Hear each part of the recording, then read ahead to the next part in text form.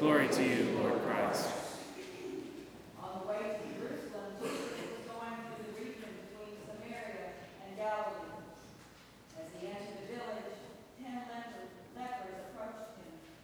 Keeping their distance, they called out, saying, "Jesus, Master, have mercy on us." When he saw them, he said to them, "Go and show yourselves to the priests." And as they went, they were made clean. Then one of them, when he saw that he was healed, turned back, praising God with a loud voice. He prostrated himself at Jesus' feet and thanked him. And he was a Samaritan. Then Jesus asked, "Were not 10 made clean? But the other 9, where are they? Was none of them found to return and give praise to God, except this foreigner?" Then he said to him, "Get up and go on your way. Your faith has made you well." The gospel of the Lord. Praise to you, Lord Christ.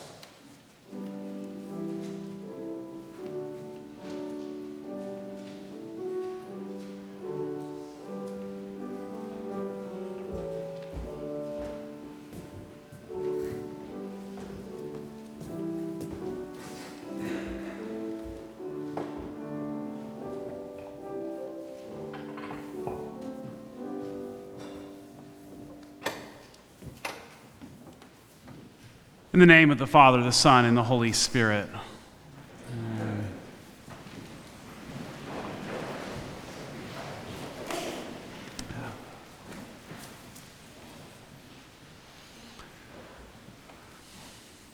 I think there is a difference in salvation and wholeness.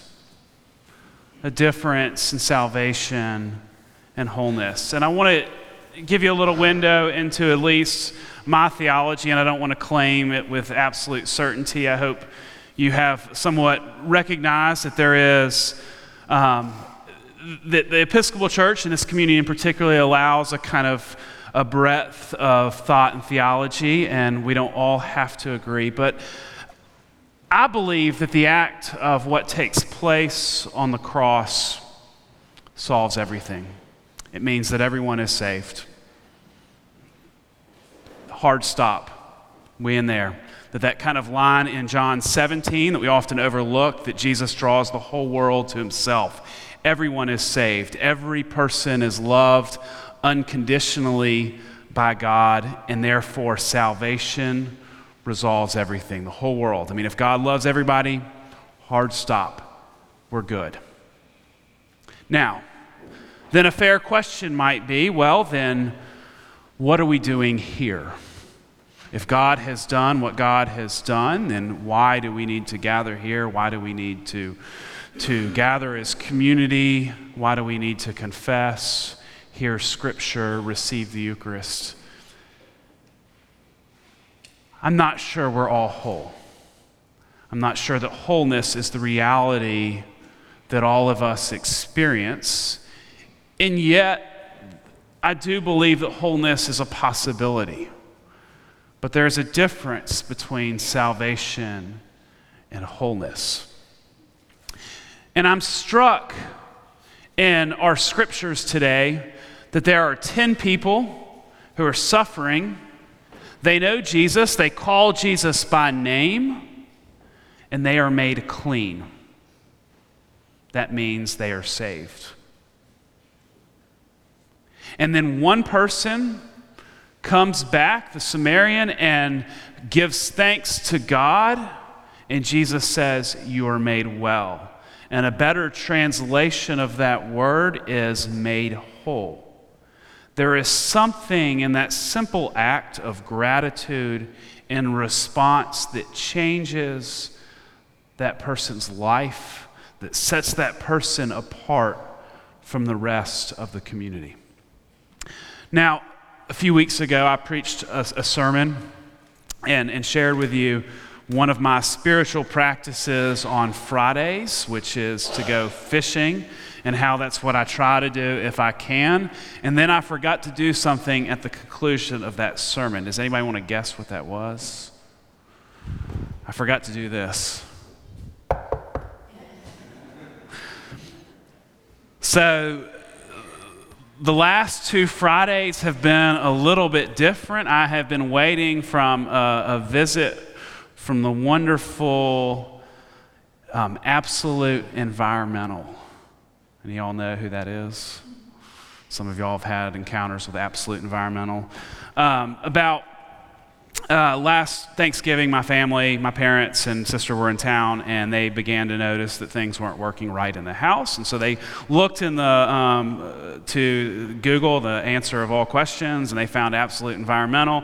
And a few weeks later, our entire backyard was dug up, and we were having our field lines replaced and our savings account wiped clean. And thought everything was resolved. Well, a few weeks ago, I realized that it had not rained in Alabama in probably 130 days, and my backyard was wet. So something was not right. I kept thinking about this promise that Absolute Environmental had made, that they would make sure that everything would be working for at least a year. And so I dug out my nice pink receipts from Absolute Environmental, the one time that I'm really happy that I'm very organized, and called them up and just wanted to make sure that they knew that I had paid for everything in December and it had yet to be a year, and that they were going to fix everything. Guy number one came by 6:30 p.m. after he called at 8 a.m. 2 Fridays ago. He confirmed, yes, this is a field line issue where they had worked on, and yes, they would send somebody out the next week and fix everything. So this past Friday, the guy shows up a little earlier, by 1 o'clock as opposed to 6:30 p.m. And a different guy, and he begins to kind of tell me what's going on. And I found myself so anxious that that they would try to kind of mitigate responsibility to me, that I kept, y'all said you would fix this, and I'm holding my receipts. And I'm being a total jerk. I'm going to just name it. And the guy is telling me he's telling me about all the laws and how it really works and how you need much more feet and how they didn't really replace, they just repaired. And I'm like, but you said you'd fix it. He looks at me after about 10 minutes. He's like, it's under warranty. You're good. I'm just trying to explain how everything works. I'm being a jerk because I think I'm entitled for the thing to be fixed because I paid for it last December. I think this is how we work as human beings. That when we believe that we are owed something, we forget to be kind of grateful. And the result of that is we are not whole. Now, I can go a lot deeper than that. I don't know if that's really necessary, but we're not whole. And so I'm struck. I know there's a risk in septic tanks to Jesus. I recognize. We'll keep this out of social media.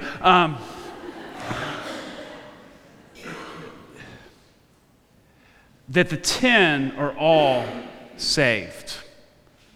The 10, God has promised them life. God has made them clean.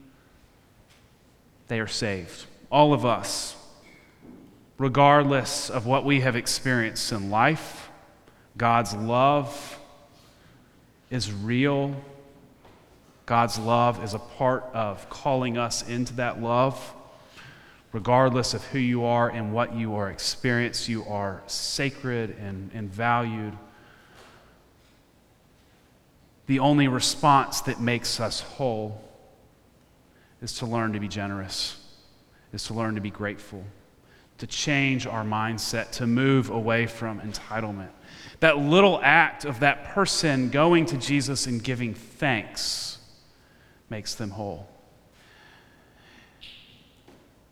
I wonder if the difference in our lives of finding wholeness is the simple act of learning to give thanks in all things that we do, to be grateful, And I know it's hard sometimes, especially when we feel like the cards are stacked against us. It's not to not be real and to be honest with our lives, but it's a shift in ourselves. I was thinking back to, I shared the image with you all several months ago, but that image of the Dalai Lama and Desmond Tutu kind of tickling each other and just having joy in this life. Two people that have faced incredible hardship and are responsible for other people, and yet have this kind of ethic of gratitude and joy that makes them whole, as a model for wholeness. I mean, if they can learn to live this life in a way of being grateful, I think that we all can find that. We have kicked off this weekend with emails and hopefully letters. I'm not sure that our database is always correct, so hopefully you've received letters in the mail as well, or will be. I like to think of stewardship as one act of that. It's not, as your rector, I probably need to tell you that we need to keep the lights on, but it's not about that.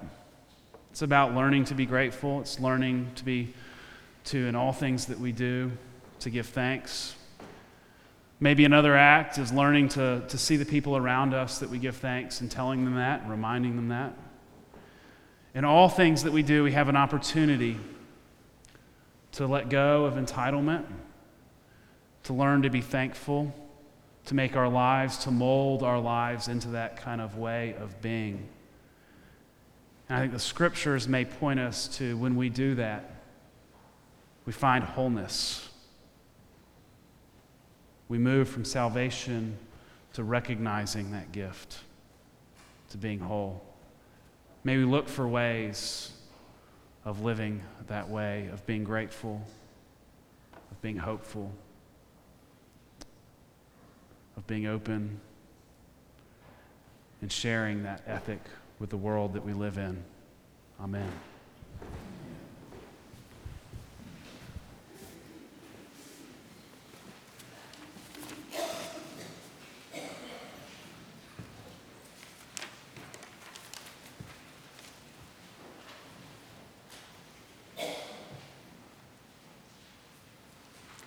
And now standing and turning to page 5 of your bulletin. Let's proclaim our faith in this God of generosity using the words of the Nicene Creed.